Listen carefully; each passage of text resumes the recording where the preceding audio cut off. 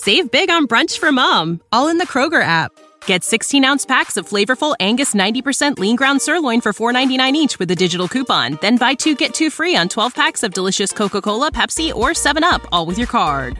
Shop these deals at your local Kroger today, or tap the screen now to download the Kroger app to save big today.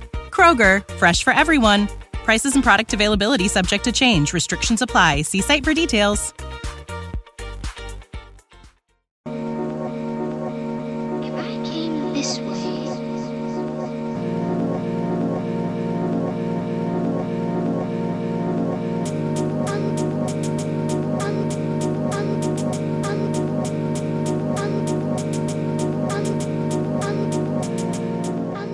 Welcome to the Psychovertical podcast. I'm your host, Andy Kirkpatrick. This week I'm going to answer, I'll try and answer a question that I was given quite a long time ago.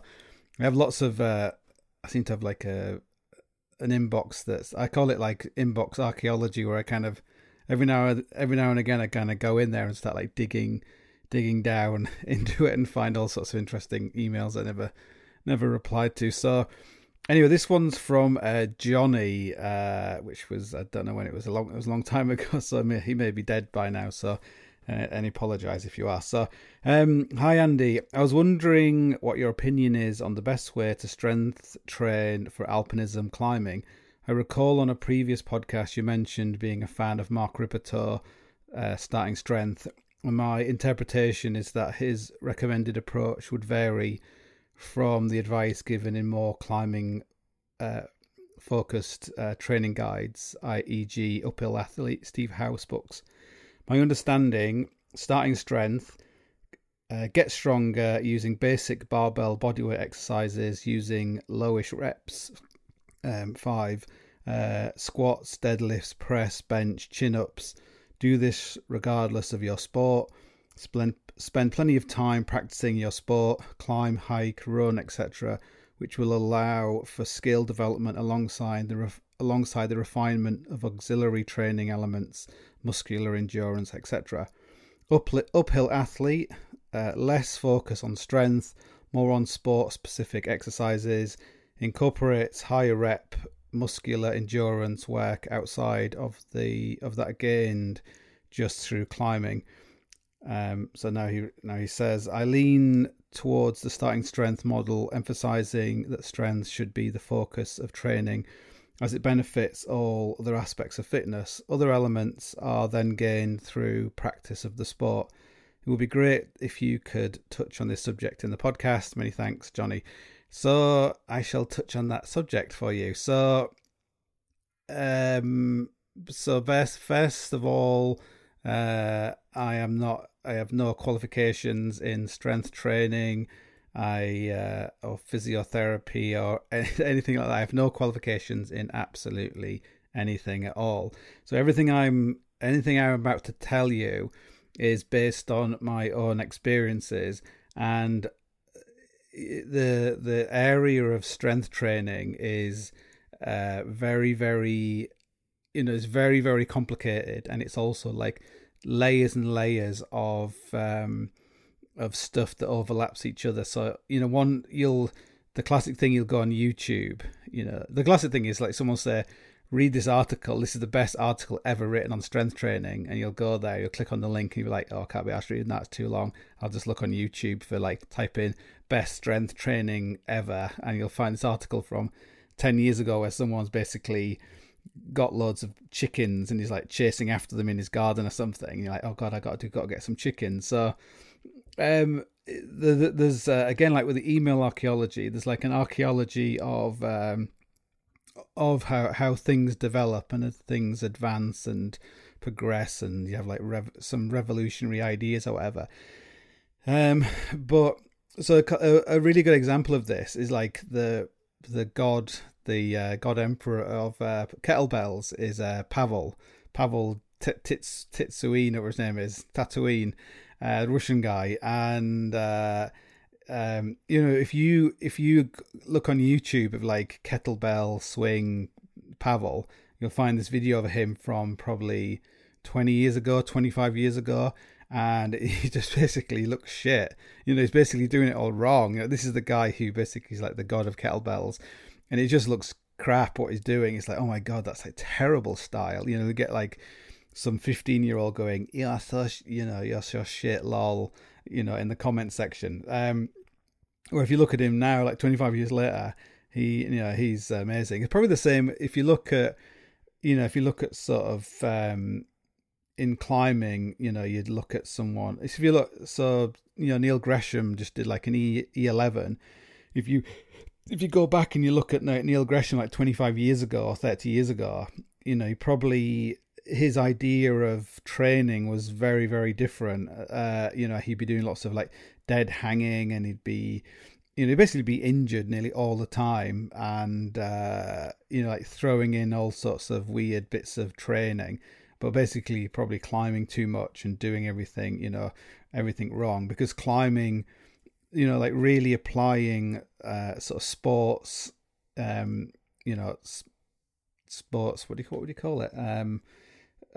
Like you basically performance is about sort of three things. It's about like is it biology? And the physical aspect of it, the psychological aspect of it, and the culture of those are the three things.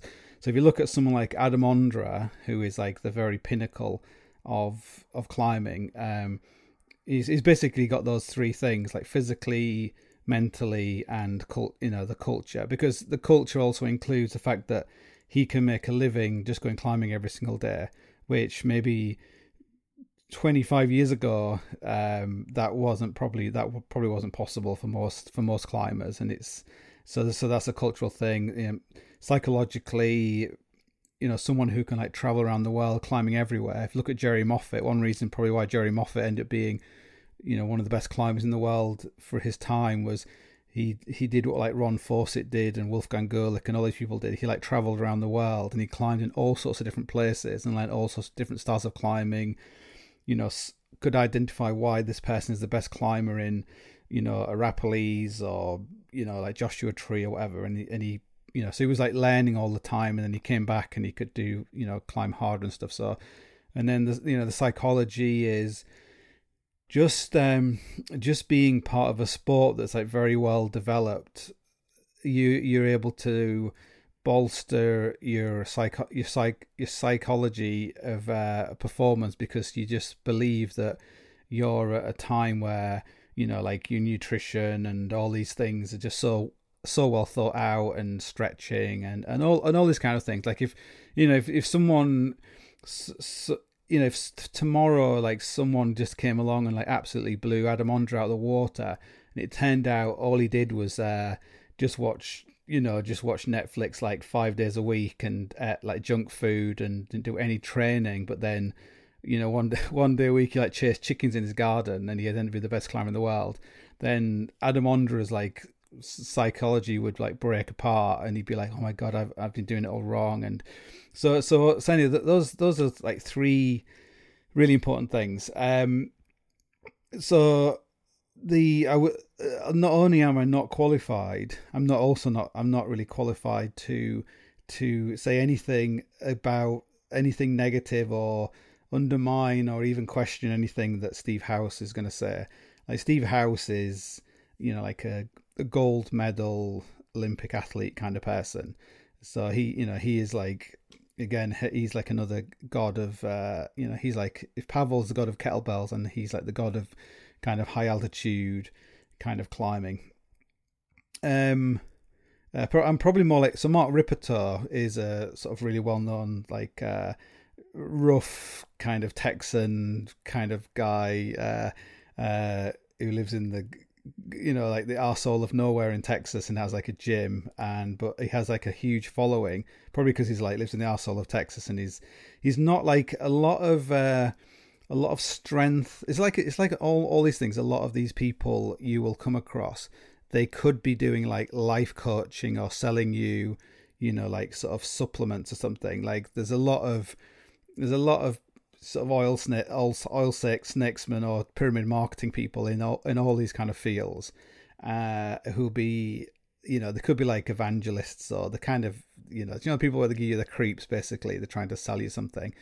So Mark Rippetoe isn't really like that. He's trying to sell you something. Like he writes books and things about training, but he is like an anti-seller, basically. So because first of all, he's like an old fat guy, with a mustache, and he's kind of right wing, conspiracy theory kind of guy, but he's a fantastic.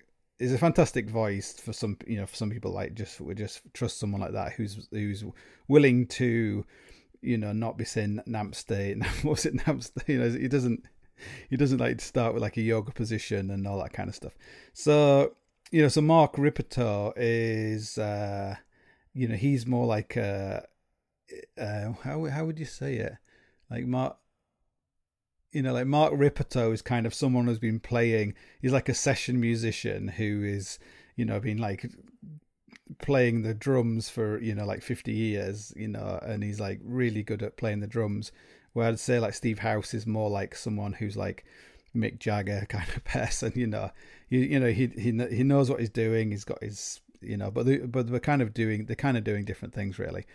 But I guess like both of them are. Both of them are right and both of them are wrong at the same time. Like people can be equally 100% right and 100% wrong at the same time. So it's like everyone, like people are all, everyone's different. So what is going to work for Steve House, or are probably the people Steve House is hanging around, or the people that Mark Rippetoe are hanging around are probably a certain kind of person.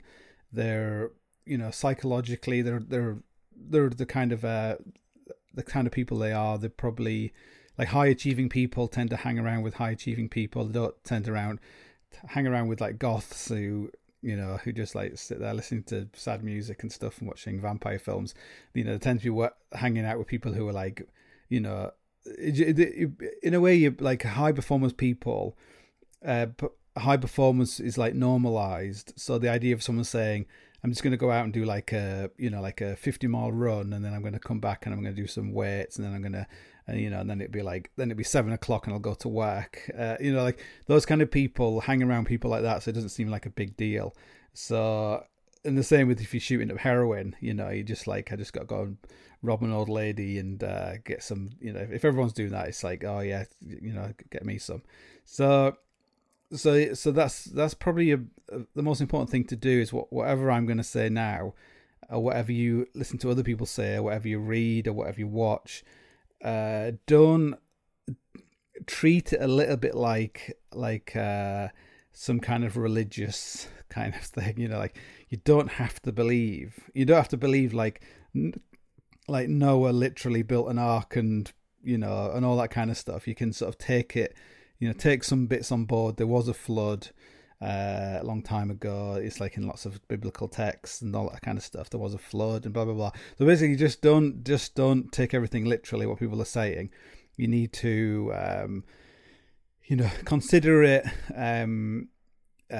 Try and work out what you want in the first place. Like when it comes to, so what I'm talking about here is basically training outside of climbing. Like if you can just go, like the best I've ever been at rock climbing, or the best I've ever been at ice climbing, or the best I've ever been at mountaineering, is when that was all I was doing. It's like when I've been like in America for 3 months, I just climbed like almost every single day.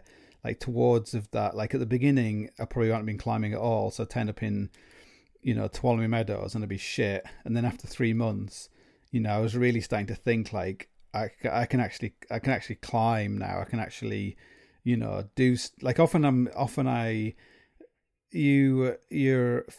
think often physically you can be. Your mind sometimes has to catch up, and it works vice versa. You believe you can do something, but your body can no longer do it. So you're like, oh, look at that, I can do that, and you start climbing up it, and you're like, oh my god, I feel like so shit, I can't hold on to anything. And then your mind kind of catches, your body like catches up with your mind, or your mind catches up with your body, and like, oh, I'm coming down. Or you do something, you're like, oh my god, that felt so easy. I thought it was going to be really hard. It actually felt really easy. So there's like a mismatch between the two. But if you're climbing a lot, you can suddenly, eventually you will everything will be in a line, and you're like, yeah, I can do that. It's going to be difficult, but I can do it. And you'll do it, and it'll be difficult, but you'll get to the top.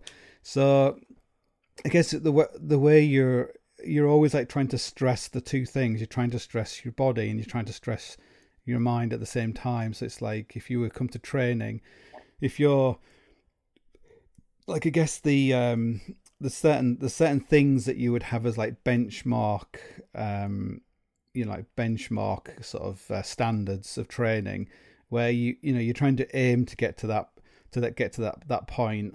When you get to that point, you will know that you are like a certain fitness. So a good one is like, can you do 100 press ups, 100 sit ups, 100 pull ups in a day? So if like, that's very easy to get your head around. You don't need any weights, anything like that. And then so if you can do it if you can do all those in a day, so you might have to work up to doing that many a day. You might have to do like most people might be able to do like, you might be able to easily do like 100 sit-ups. You might be able to do that in like, in an hour. 100 press-ups, that might take you might have to do like 10-20 press-ups like every 30 minutes or something, and eventually you could probably top that up in a day. Like an average person could probably do 100 press-ups in a day. When it comes to pull-ups, maybe you could do like one pull-up every 10 minutes or something. Like if you have like a pull-up bar, every time you walk past it, you can probably do one pull-up, and you would like spread it over the whole day. And even then, that might be quite difficult to do like 100 pull-ups. Like after you've done like 50 pull-ups in a day, you might start feeling quite tired. But if you build up to it, and eventually you can do like 100 press-ups, 100 sit-ups, 100 pull-ups in one day. But then can you do all those in like 1 hour? Can you do like 100 press-ups in 1 hour, or 100 pull-ups in 1 hour? Or so you would like, slowly build up this to aim to some sort of standard. So in your mind, you're like, I want to another one is like, you want to do like your age.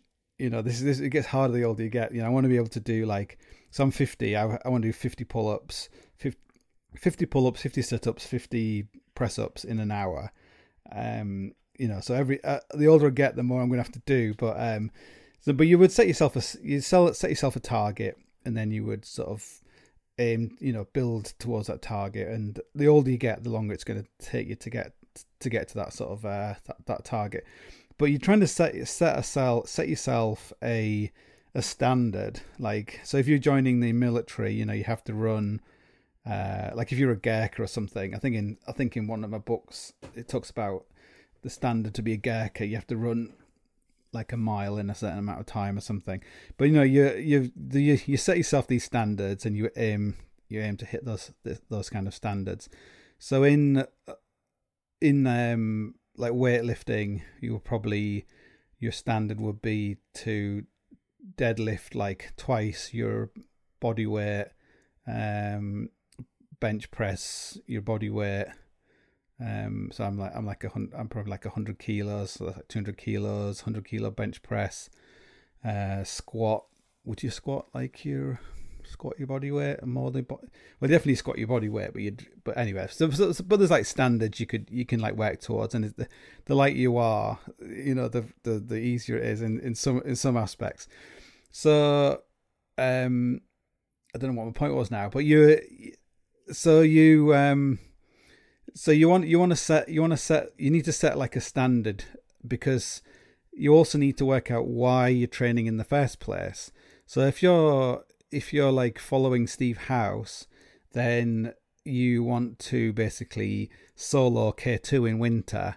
Now Steve House is probably the best person to advise you on how to set about doing that, but whether Wojtek Kurtyka and these like old school guys who probably did things equally as impressive or more impressive than Steve House, whether they were following any of his training in the past, I very much doubt it. I expect they probably just did a lot of walking, like hill walking, and that'll probably be it. Their kind of training was kind of non-training. So but if you don't want to climb solo K2 in winter, and you just want to basically feel sort of fitter and stronger, then maybe you don't really just want to be following like a uphill athlete kind of thing, or you just want to sort of make some adjustments to it. But it's like a lot of these things is it's not as complicated as you think it is. Like a friend of mine who was like, he got really overweight, and I said to him, like, it's actually easier to lose weight than it is to put weight on. And like a few months later, he emailed me, told me he'd lost loads of weight, and how this, I was so right. And I was like, I didn't mean it, I was only joking. But it is kind of true, is that you can get really bogged down in like losing weight or nutrition or all these kind of things. But it's actually very, very simple. And we all kind of, like, I'm one of these people, I make a living out of making things sound more complicated. Like that, my book Down, you could probably condense that into, like one sheet of paper, really. Condense down from 300,000 words to maybe 1,000 words. But, that's kind of the business you're in, really. We like to, if you just said, like, you want to get strong, just lift up loads of heavy shit, and that's it. Just keep lifting up heavy shit. Like, basically your body will tell you when you can't lift any more heavy shit because it'll be too heavy. You won't be able to do it. And maybe then just find some shit that's not as heavy as the other shit you were lifting up, and lift that up until you can't lift that up. And if you get really tired, then just stop lifting shit. And then when you don't feel tired anymore, just start lifting shit again. And probably within a week, you'll start feeling, in the first week you'll feel shit and you'll just be like achy and stuff. If you don't injure yourself, in the second week you'll start feeling stronger, and in the fourth week you'll start feeling much stronger, and you actually start feeling much better. And then in the like 4 months down the line, you'll actually look like you've been lifting heavy shit, and you'll look quite good about it, and blah blah blah. So it's actually very, very simple. And people will often get bogged down into like, oh, do I need to do kettlebells or dumbbells or chickens or whatever? So, but really those things are less important than you think about it. So the first thing, if you had a piece of paper, you want to write down what do you want out of this? If you want to have really amazing cardio fitness from your strength training, then probably don't bother doing it. Like, just go and do something else. Do something, go running or something, or go swimming or running, whatever. But if you want to lose weight, like strength training is probably not ideal, because you're probably just going to get heavier from doing more strength training. But often what people misidentify feeling shit as wanting to lose weight. Like, I feel shit, I need to lose some weight. No, just make yourself fitter. Like, doesn't matter if you're a big fat fucker, if you can still, deadlift like 200 kilos or something. Who fucking cares? So like a really fat person who's really strong and fit is much better than someone who is like, like a 50 kilo, someone, there's that on YouTube at the moment. There's like a Squarespace advert, and it just has this guy. I think he might be trans or something. He might be is something like that. But it's like some sort of fashion thing. He's like, oh, just Squarespace, it's all good. But I like, no offense to him, but it just sums up like this guy. Like, can you imagine like if the zombies appear tomorrow? I'd be like, oh. So I think so basically trying to make yourself stronger is going to sort out a lot of shit in your life. Like, don't be thinking about losing weight. Do the opposite. Basically, is just try and imagine that you've got this fat suit on, and you just want to make what's underneath that fat suit really, really strong. And the stronger you feel, the less shit food you'll want to eat anyway, and you'll just like, so, if you like going on some sort of diet and trying to lose weight is the worst thing you're going to do, because you feel shit. You might do it for a few days, but then you're just going to like pig out on loads of shit. So basically, if you want to just feel better about yourself, then kind of some kind of strength training is good. Now, the problem with strength training, where it's going to be very like sort of difficult. Like if you're going to start, like Steve House would be like having you like run up a volcano or something with a gas mask on or something like that. Like you're just not going to be able to do that, because you're just a big fat fucker and you're weak as fuck, basically. So you need to, so like a more traditional strength training is, it's starting at a very low standard. Now, I want you to imagine a pyramid. What's a pyramid where all the sides are the same? Is that an isosceles triangle? I don't know. But the pyramid where all the sides are the same size. Now, this is quite a good way to visualize it. Is basically your peak, the peak of what you could be, is basically to do with how wide the base is. So if you've got like a narrow base, your peak is not going to be very, very high. And if it is high, then your pyramids, it's not, your triangle's not, it's not balanced and it'll fall over. So basically, a lot of it's to do with the base. So the base is the thing that's kind of like, oh God, why do you have to do that? Like, why do I have to do all these boring, like easy exercises? But basically, you need to sort of build up your base of training. So this is more like. I'm sure Steve House is the same, but this is more like a traditional strength training thing. Now, your base is important because, so in the past, so my strength training thing was, so I got into rock climbing from a very early age. I was basically always crap at it, basically. I was never like a very good rock climber. And looking back on it, I think I never really put enough effort in, and I never really put in the time. Like rock climbing is all about the time you put into it. They say, like, if you want to be a world-class climber, world-class tiddlywinks player, whatever that is, world-class whatever, you basically have to do 20 hours a week for 8 years. So, and that's 20 really good hours of training. So really good tiddlywink, if it's Subbuteo, you got to be, none of that painting your stuff, that's separate. You just got to be really just training really, really well, really good training. And the longer you train, the better your training should become. Like if you're just doing like VDIFs for 20 hours of VDIFs a week, you're probably, that's, within a few weeks, you're not going to get anywhere really. You just got to, it's got to be very intensive.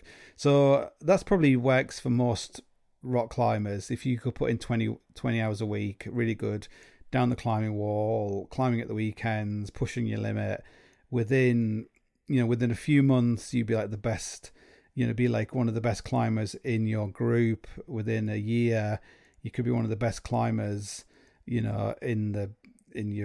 your town, within, blah blah blah. There's a few people I know, like in Yosemite, where you saw them when they just basically arrived in Yosemite and they were doing like the easiest routes, and now you see them 5 or 6 years later and they're doing like some of the hardest routes, like like free climbing El Cap and stuff.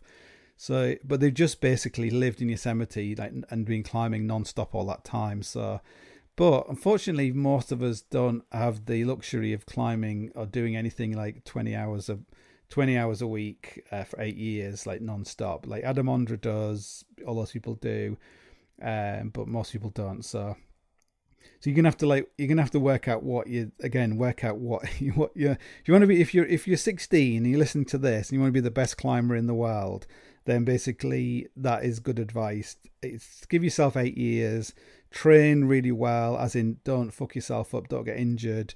Don't get married, don't have kids, all that kind of stuff. Just basically be like a hermit for 8 years, and you've got a good chance. You might not be the best because you're competing against other people who want to be the best climber in the world, but you'll be in the 1% of that sport. And that's a difficult thing with like Olympic sport, because you are in the 1%, but only like the 0.1% get to go to the Olympics. So that's always if you enjoy training and climbing or windsurfing or whatever, then it doesn't matter. So I never really dedicated enough time to the physical side of climbing. The mental side of climbing, for some reason, I had like very good mental kind of, my mental side of climbing was pretty good. So I could like solo at the same grade as I was like leading, probably, which probably wasn't that hard anyway. And the culture, I was in a good culture of climbing because I lived in Sheffield, but I was also married, and that like undermined, like I basically never went climbing at a weekend. I'd probably go climbing after work. And as I got more into climbing, like professional climbing, I was basically could go like months and months and months without doing any climbing whatsoever. So I would literally come back from a trip, take all my climbing gear off, I'd empty my bag with all the gear on. I was climbing on a route, and then next time I went climbing, I'd get the gear out, and the gear would still be on my harness from like 3 or 4 months ago. So I got into climbing, sort of big wall climbing, like originally alpine climbing and then big wall climbing. And now the alpine climbing and big wall climbing generally, so if you're doing like an ED1 or some kind of very difficult classic hard like route in the Alps, if it was like a mixed route, generally the rock climbing standard was going to be like VS, hard VS. You might have to do it wearing your boots and stuff, but it was never going to be super hard. Don't be a bit of aid climbing or whatever to get past harder bits. But it meant that as long as you could maintain that standard of climbing, you could sort of do it basically. Do it off just through like physically. Anyone can climb hard VS. Same with probably E1. Probably like you just climb it just because it's just in your mind, your head. Really, it's not physically that difficult. But it gets physically more important to be able to like hang on as the climbing gets harder. So and then I got into like big wall climbing, which is like it's all like psychological. It's like there is like physical aspects to it, but it's mainly more like heavy, like working on a building site. It's not about fine tuning your motor skills and stuff. It's like whamming in pegs and hauling whole bags and just not being intimidated by the fact that you think you might die or something. So it's all like psychological. And also if you have like you have a good culture because you're like in Yosemite or you're somewhere where everyone's doing like big walls and it seems it's like normalized what you're doing. So I think I naturally got strong just from doing that kind of big wall kind of stuff, like carrying whole bags around. And I had because I used to cycle a lot when I was younger. So you had this job where I had to cycle like 24 miles a day. It's over a big hill. So I had very good, like if you, to build up like long, like it's very easy to get strong very, very quickly. But the quicker you get stronger, the quicker you lose it. So like that's the problem with rock climbing. You can get quite strong at rock climbing. You can go away to Spain and do loads of rock routes, and you'll get quite strong quite quickly.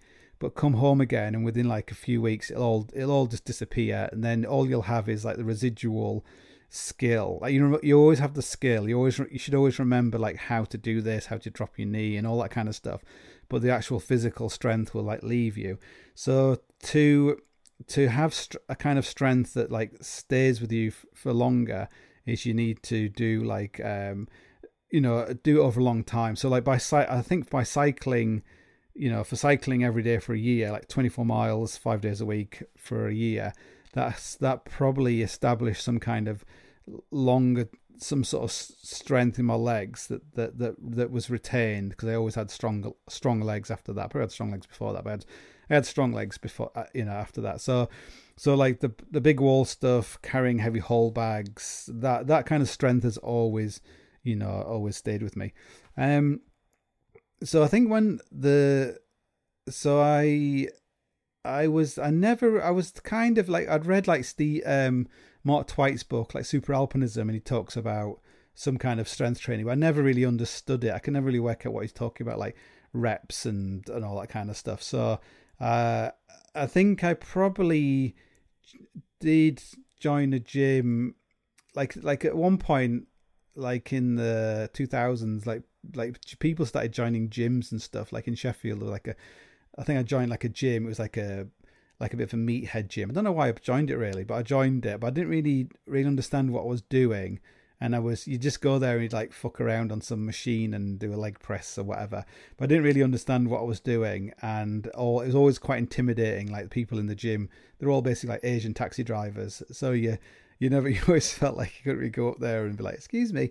You just made you feel like a bit of a twit really. So, and then I joined like another gym, like a more fancy gym, like a, like health place kind of gym. But again, I didn't really understand what I was doing. And then I think because I was going to Patagonia with Ian Parnell, this was like 2000 and with that 2002 or something. I think I actually decided I was going to do some proper training. So I did a lot of cardio. So I do like 20 minutes on a rowing machine, 20 minutes on like a cross trainer, and then maybe 20 minutes on something else. I basically try and do like 1,000 calories of exercise, because that's the only way I could think out how to do it. And I'll just do that every day, and I'd be absolutely wasted. Just go and do every day doing the same thing. But I never really picked up any weights. I didn't really understand what they were doing. I'd probably do something. It was probably just pointless what I was doing. Anyway, but I got like really good cardio. Like a rowing machine is really good. I find is like one of the best things for your cardio. You just find that you don't get tired. That's my definition of cardio, is that you can watch you watch the telly, hold your breath, you can hold it longer than you think you can, and you just don't get tired. When I used to cycle a lot, I remember where, like, if someone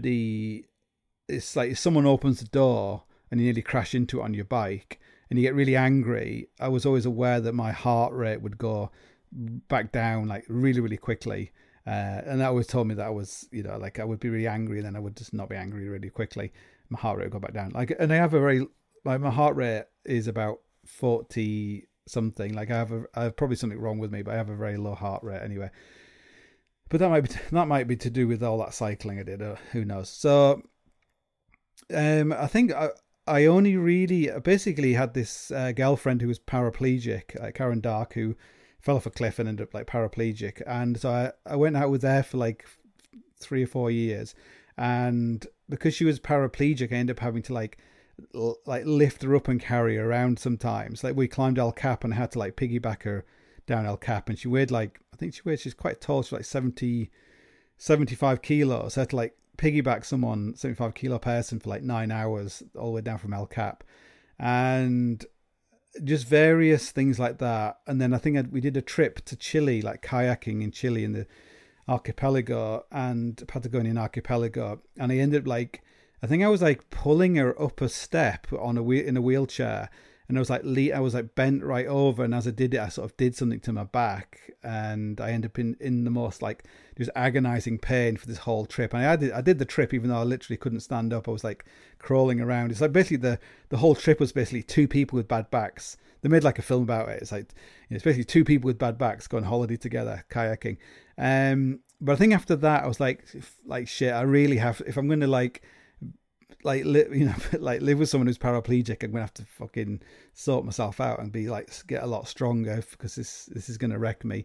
And I had a bad back before from carrying really heavy rucksack in Patagonia, and I compressed my spine. I had some damage to my spine because I used to wake up in the morning and have like a real pain in my spine, and then it would just wear off. And then I met a spinal expert in London who told me, actually, in the night your spine hydrates and it creates more pressure in your spine. That's why it's painful in the morning. So eventually that kind of went away. So I decided to start doing more training, more physical training. And I guess, where did I? Probably YouTube. Maybe I just looked on YouTube. I bought Pavel's, this guy Pavel Tatooine, his book. I think it was kind of like Power to the People or something. And I just love the style of his writing. So I read that book, and he talked a lot about doing deadlifts. So I started doing deadlifts, and basically because I have very strong legs, and I'd like carried stuff around, like, on whole bags and all that kind of stuff. I was actually very strong, but that is probably not what wasn't very good. So I started doing deadlifts. So very quickly I was doing like 100 kilo deadlifts, and I probably got up to like 120 kilo deadlift like very, very quickly. But then instead of like moving up to do like 200 kilo deadlift, I would just do like 100. I do like 100 deadlifts like every single day. So I was basically doing like, in 10 days I do like 1,000 tons or something. I was just doing loads and loads of deadlifts, and I wasn't really doing anything else. I wasn't doing like squats. I didn't understand how to do squats. It just seemed like I was going to injure myself, and I wasn't doing anything else. Basically, I was just basically doing deadlifts, and then I was doing a little bit of like kettlebells, but I found the kettlebells quite tiring, so I didn't do those. I was just doing deadlifts, and I did get very, very strong. Like my overall physical strength like increased like dramatically. My grip strength, because when you're doing a deadlift, it's like one of the best exercises you're ever going to do. You just get like phenomenally strong. But the problem was I just overtrained, and I didn't really understand what I was doing, and I ended up getting the most horrendous tendonitis in my arms, in my forearms, to the point where I couldn't do any more training at all. And even just driving the car was like painful, or doing anything, or opening a car door was like painful. So basically, that is a good lesson. Is you often will get very quickly you'll get this feedback like, oh, you're getting stronger. You can just get a bar, and you can like lift it above your head, and you can do like a squat, and but basically your muscles can get big quite quickly if you're doing, it depends how you're doing your exercise, but you can get strong quite quickly. But the muscle is getting strong, but all the connecting parts like the tendons and the ligaments and all that kind of shit in your body, that's not necessarily getting strong at the same time. Or it's like having, like getting one of these massive big like TheraBands and attaching it with like 2 bits of string, and then like pulling it massively. Like the TheraBand's not going to snap, the string's going to snap. And basically that's what happened to me. Like, it wasn't my muscle, it was like all the connecting tissues to my muscles just got like fucked over by doing like 100 deadlifts and stuff, and not resting, not because you do have this like, you just feel, you will start feeling very invincible, and then you'll start doing some sort of strength training, and then you'll get knackered. And it's exactly the same with running. Like whenever I start running, I always do the same thing. So I start running, I'm crap, and then I start running, and then eventually I'll be running like 10k, and I can run 10k, and it's okay. And then I'll just like start running like 10k every single day, and then I usually get, after a few weeks of that, I'll get like some really bad sort of flu-y kind of thing, and it'll like wipe me out for like 3 weeks, and then I won't do any more running for another year, and then I'll start again and do exactly the same thing. So I think the older you get, it's very difficult to sort of hold yourself back. And I think I said on my last podcast, I knew somebody, and they were trained to be like an Olympic athlete, and they started doing some strength training, and I remember like, oh my God, like, why are they getting you to do such light weights? That's ridiculous. You're so much stronger than that. But now looking back, yes, they might have been really good at cycling or something, but they weren't like really good at weight training. So you have to build your broad base, which doesn't only just mean about getting strong, building up this base strength. It's also about the base kind of your the architecture, whatever it is, like all the connectors in your body. You need to establish this sort of firm foundation of whatever's going to come after that. If you're going to, just get stronger in one aspect, all everything's connected. Like there's so many things. You have, like, a good exercise to do is just put your feet together and squat down. Like, so if you can do like a pistol squat where you basically end up like go down on one leg with your other leg sticking out. But just put both feet together and just squat down onto like basically stick your arse out as if you're sitting on a seat, and then sort of tuck your arse back in again at the end. Like see how tight your calves are and stuff. Like can you have your feet flat on the ground when you're squatting down like that, or things tight. And so a lot of it is about first of all, like just developing this base strength, developing the muscles, the tendons, everything else. But also it's about ironing out all the tightness in your body and all the things that are going to fuck you up, basically. Like you're going to end up like hurting your back if you to bend down to pick up a pair of socks, if you have to put your hand on your knee to reach down, or you're really stiff in the morning getting out of bed, then basically that is a problem. That's going to cause you an injury because you've got some tightness in your body. Now, I'm not a big fan of stretching. I'd rather the idea is, if you're starting off with this foundational phase of your training, is what you're going to do is you're going to be doing training that's actually stretching your body, which is probably, you never see a lot of builders turn up and start doing loads of stretching before they start building.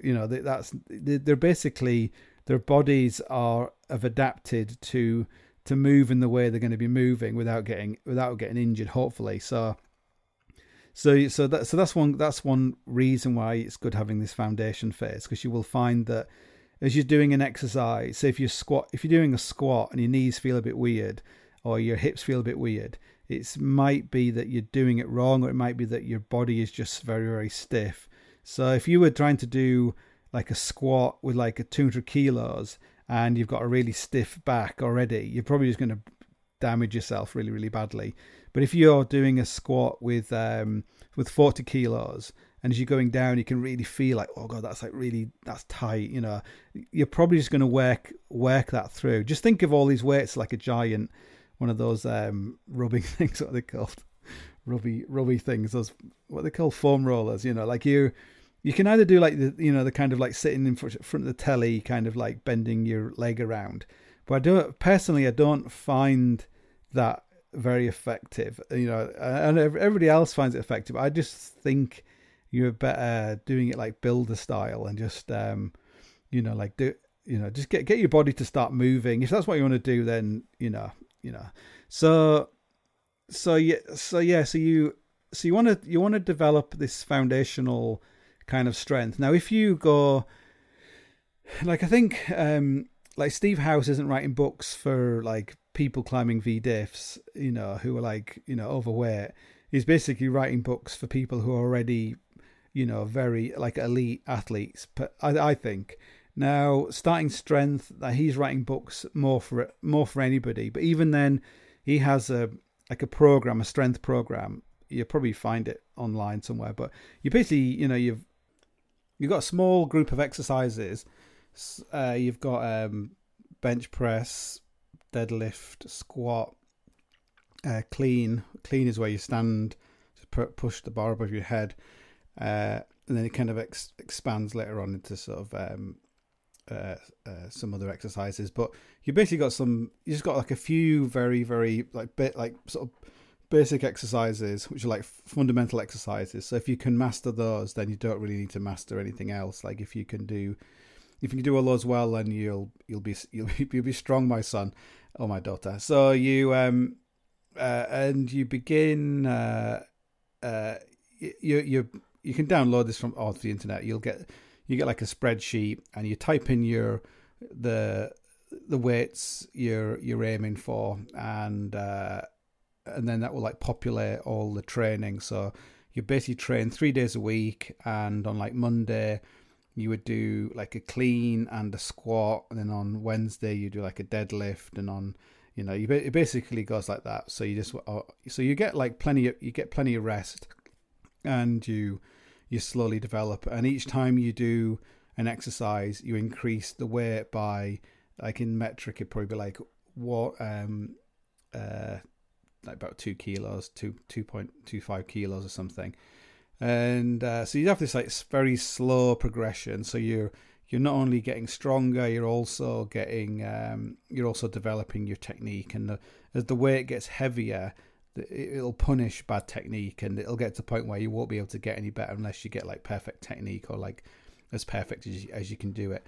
So I would that kind of starting strength program is good in that you could actually start very, very easy. So you could start doing like probably the least important one is bench press, but it's in there. So you'd have you would have your maximum bench press, if you went all out, if you've never done a bench press before, might be like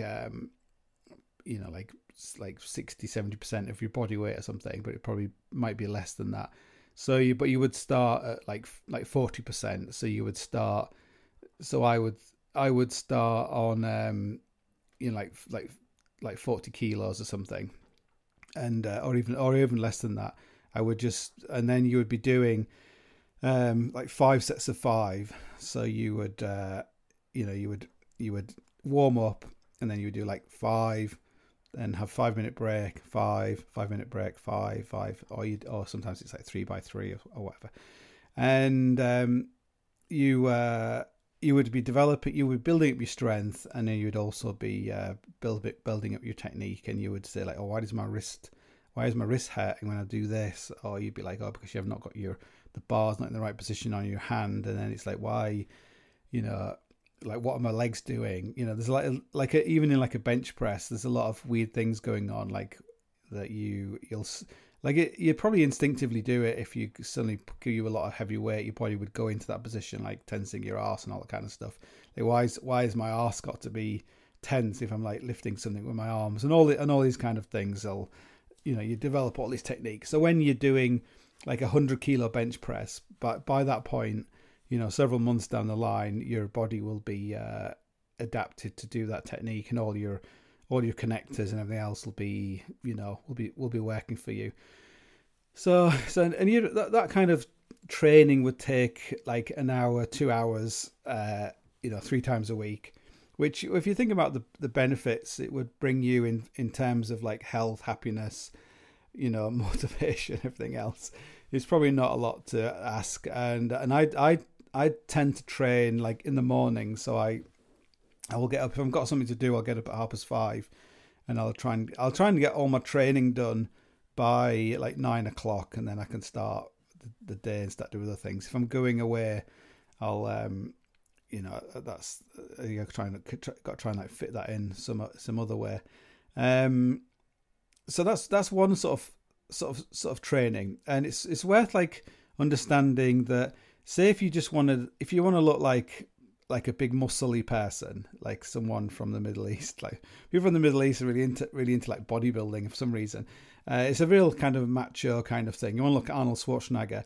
You'd probably be doing like 5 sets of 5. Like 5-minute break, 5-minute break, 5-minute break after warming up, and that's going to develop. You're going to get strong, but it's also going to develop muscle. If you just want to get like really, really strong, like just pure strength, then you'd probably do like 3 sets of 3.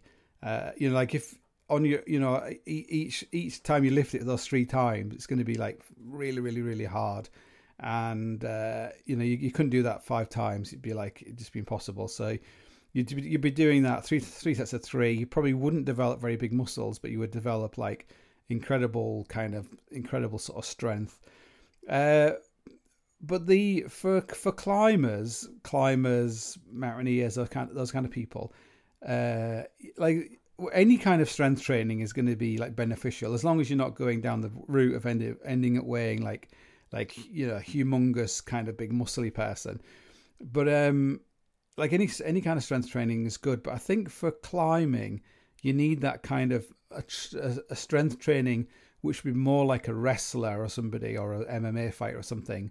And if you Google it, you'll find loads of training for those kind of people, or like military kind of training where you need to be able to have like a good level of strength, but also strength you can apply over a very long period, maybe like the length of a pitch, length of a crux, length of a whole climb, length of a multi-week trip, where you're going to be lifting stuff, carrying stuff, and all that kind of stuff. So for me, I find a training where you're training like 10 by 10. So you're generally doing like 100 total lifts in something is I find that is very good. Like, you're not going to end up being like huge unless you're like lifting really heavy where it's like 100 times. You're not going to end up being like really muscle bound. But what's going to happen is it's a very good way of not getting injured, because you're not going to be able to lift anything that heavy 100 times. So that's limiting what you can do. But you are working your heart, your cardiovascular.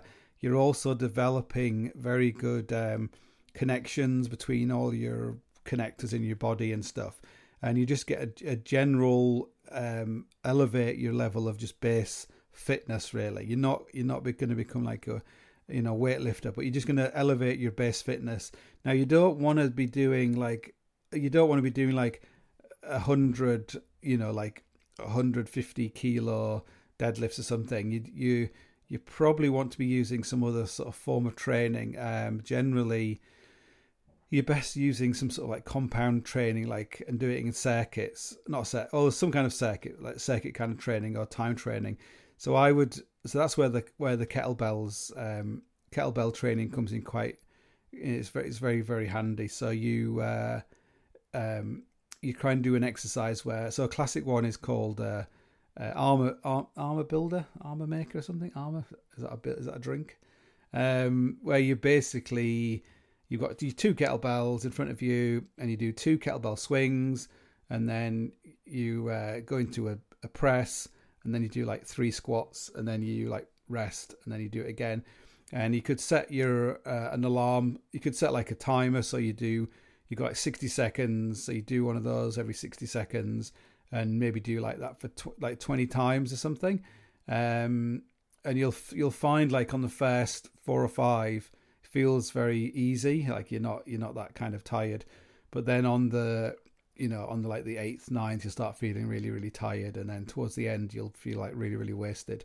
But you don't want to be doing it to the point where you're losing your form. Like, it's very important to like keep like good form. And with that kind of training, so I would do that exercise, to do those like that compound exercise, and then I would do a press up. Then I would do like a pull up, just one pull up, and then rest, and then start again, one pull up. So you end up doing if you total them all, you do like 3 squats times by 30. You do all kind of adds up really, and you will feel sort of knackered at the end of it, and you can't, because you're doing it under the clock. It's good. You'll be very sweaty and everything else. But there's loads of like the kettlebells are good for that kind of exercise. They're very sort of compact. You could like travel with a kettlebell. You can't really travel with a big bar and all your weights and everything else. And I think there's a lot of controversy about all this kind of stuff. But basically, I think you can either do like body weight training. So that would be press ups, sit ups, squats, like air squats, all that kind of stuff. And you would improve your conditioning just by doing those kind of exercises, or you want some sort of kettlebells, or you want like some bar training. So with the bar, you want to buy a good quality bar, like get one from Rogue or one of these people. Like they're not cheap, but they will last for like 10 million years. The same with any strength training gear you buy, it's going to last for like thousands of years. Like you'll be passed down through generations. So yes, it's expensive to begin with, but it's not that bad. And then you want to buy some weights to go on the end, and I would just buy just plain kind of steel weights. Don't buy bumper blade weights or anything. Just buy like steel weights, and I have like 2 25, 4 10 kilos, 2 5 kilos, 2 2.5 kilos, 2 1.25 kilos. And with that, I can do most things. Like I'm not like a bodybuilder. I'm not like trying to lift like horrendous weights. and then with the kettlebells, often people get kettlebells which are too heavy. You can actually, because you're doing like a lot of reps, you can actually do a lot of get a lot out of even one 16 kilo kettlebell. You'll find that it does like tire you out. But usually kettlebells go up in 4 kilo increments. But you can just go like old school would be like a 16, a 24, and a 32. Like once you can do, like 100 swings with a 24 kilo kettlebell, then you can do like 20 with a 32 kilo kettlebell. Like you can, the increments are much bigger. You're not like lifting up. You have to kind of really master the technique, and then you can make these like big jumps up. But you can also have like, like I've slowly bought more and more kettlebells, so I'd have them up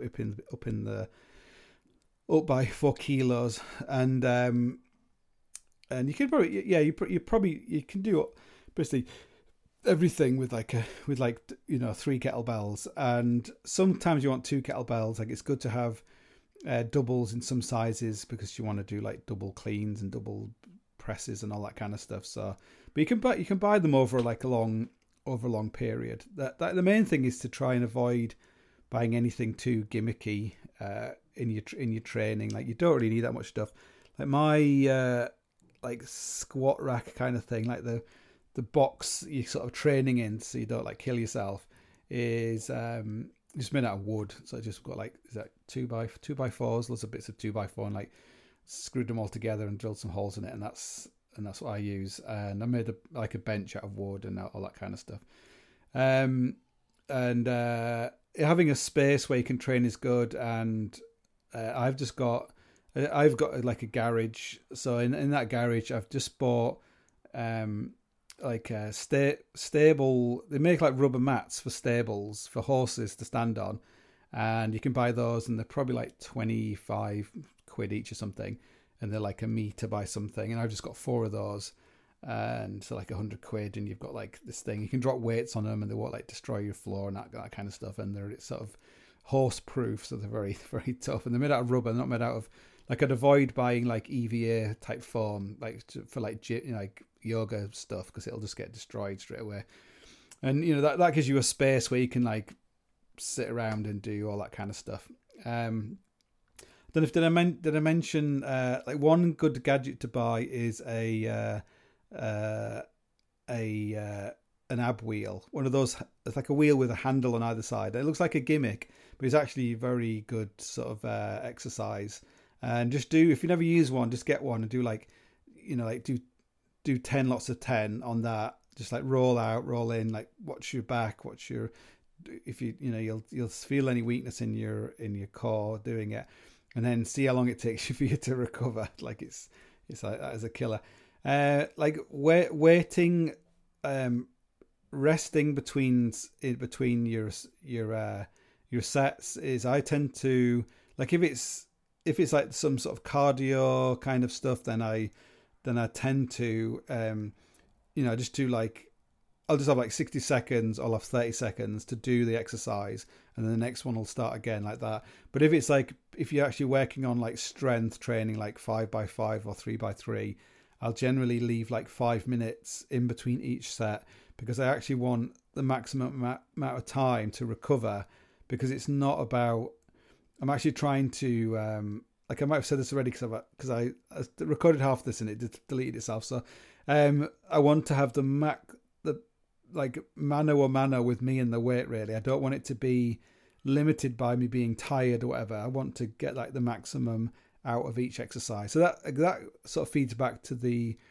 20 hours of good quality training a week, is you want to be training a good quality exercise, good quality movement, like rested and all this kind of stuff. Like, yeah, you can go in there and you could like be like hoofing really heavy weights like every single day, twice a day, but you'd probably be better off just doing it every other day.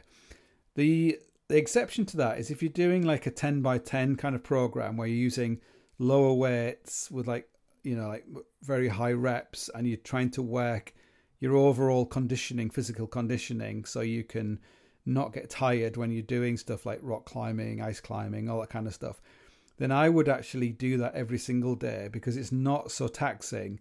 You're never like maxed out. You're maxed out in terms of cardio. It will be really, really struggling as you're developing. But I think you can like train every single day like that, and it's probably a lot better than going running. It's much better for your joints and stuff. Like, you can throw in some running, but I wouldn't. I just throw it in occasionally, like every now and again, along with like cycling and swimming and everything else, just to keep mixing all these things together.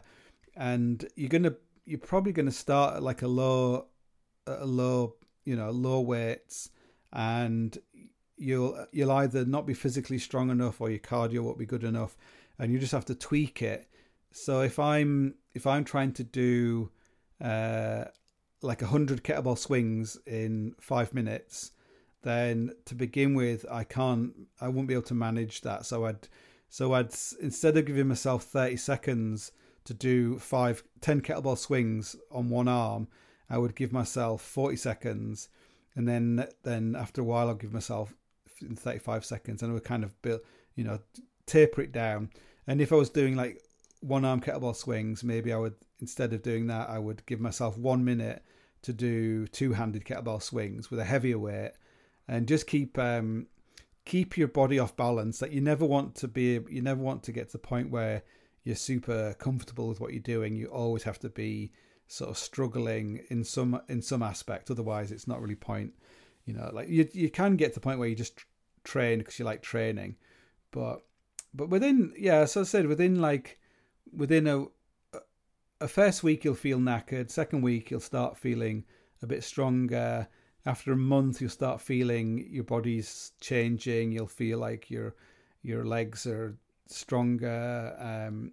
You're more aware of like weaknesses in your body, so you can like start working on things. Like, if you're not very good at doing like lunges, then you can start working on some sort of exercise that'll sort of develop your lunges. And in your rock climbing, you'll find that you're actually just more flexible, because if you're doing like squats, you'll just find that your hips and everything else are actually becoming more flexible, and you can you'll be more physically confident. So it'll feed into your psychology. Like, you'll just feel like if you can hold on to something, if you're like doing lots of weights and stuff, like just holding the kettlebell is making your hands stronger. Doing a deadlift is making your hands stronger.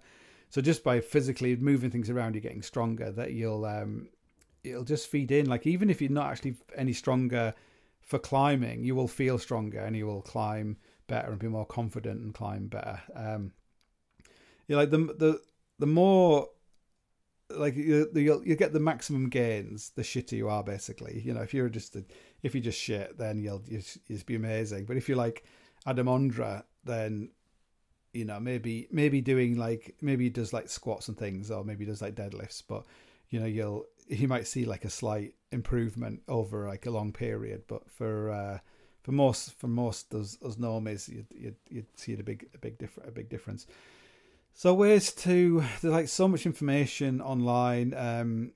Like Mark Rippetoe's Starting Strength book is like really, really good, but it's like you have to read it. So it's a little bit like trying to read like a how to mend a computer if you don't know what a computer is. You're probably better just watching quite a lot of videos. Like Mark Rippetoe's got lots of really good videos, but there's lots of other people out there. But just be very cautious about anything too radical. Just try and sort of often you'll get one person's doing videos where he's just repeating what somebody else is saying, but getting things wrong. Like, there's a thing where you place your kettlebells at a certain angle because it's good for your shoulders, and I've seen loads of videos where they've got it the wrong way around. They just didn't really get what the person was saying, so it's actually really bad for your shoulders. So just be really cautious about anything like that. And I would say Mark Rippetoe is a very good person to like listen to. It's not none of it is trying to demonstrate how amazing he is. Like, if you go and watch like Russian guys doing kettlebells where they're lifting like 10 kettlebells one on top of the other and stuff and balancing them on their heads, like that's not a good way of doing it, really. So it's like with all these things, you can, as you get stronger, you can like you've got more lee room. But like weightlifting's a bit like skiing. It really punishes you when you think you're getting good at it. You always have a crash and get hurt. So it's good to just to be very cautious and don't make it, don't go on social media like showing you doing your crappy squats, because you'll try and put too much weight on. Like, don't be getting your phone out and filming yourself doing all these kind of things. Like, try and do it in isolation. Like, I don't got there's no mirrors in my garage. It's good, it's good not to do that. But it's really good fun. It's a good thing to do. It's good if you can't go climbing, like, if the weather's bad or whatever. It's a good thing, and it's just good for your physical health, your mental health. You become more right wing. The stronger you get, unfortunately, that's one of the best things about it. But it will change. It'll change your psychology, the culture and things. Like, suddenly you might see things differently, like what you eat or your lifestyle, or you'll want to go to bed earlier, and you'll it's a very positive thing. And I think for like thousands of years, this was what people did. They kind of tried to maximize their strength, because the stronger you are, the harder you are to kill, basically. So it's even if it didn't, like, is it going to make you a better climber? Well, if being weaker makes you a better climber, then what's the point of being a climber, basically? Like, no time spent getting stronger is going to be a waste of time, I don't think. Like, what are you going to do? Like, just stay in bed a bit longer, or go on social media? Like, it's a very positive thing to do, and you can do it, as I say, like, you don't need to go and buy anything. You can just do like body weight training. You could get like super strong. I think the bodyweight training would be press ups, sit-ups, pull-ups, squats, and those exercises. So you can can do all those anywhere, and but all of them take time, and so you have to be into it, and you just have to avoid not getting injured or fucking yourself up, because that's like the number one way why you're gonna stop doing it. But if you can maintain it for, is it 90 days? If you can maintain anything for 90 days, then it'll be with you for life, and it's a good it's a really good positive thing in your life, I think, strength training. So I guess that's it. So if anybody has any questions to ask me, I don't know what I'm talking about. My daughter said I need more reviews on iTunes. I've got like 20 something, mainly like saying he rambles too much, it's shit. So if you take the time to write a review on iTunes, then email me and I will send you a PDF of this old book I wrote, Driven, which is like a pegging manual that actually eventually got integrated into Higher Education. But I found it on my computer, so I thought it's a shame it just sits there, no one's using it. So yeah, so reviews are welcome, and if you like this podcast, like, share it. Like, I am totally not on social media anymore. I've not been on social media for many months. So I have no Twitter, Facebook, Instagram, anything. So it's a very lonely world. I used to get a lot of interactions with people in messages, but not, less so now. So it's, I feel a bit like a hermit. So just because I've given up social media because I think it's toxic and destroys your brain, doesn't mean you can't share my my content on your social media. So but don't worry, it doesn't matter. So that's it. I have some questions still I have to answer, so I'll probably do that in next week's podcast. But I hope this has been informative, has made you think about stuff, and has been useful. So until next time.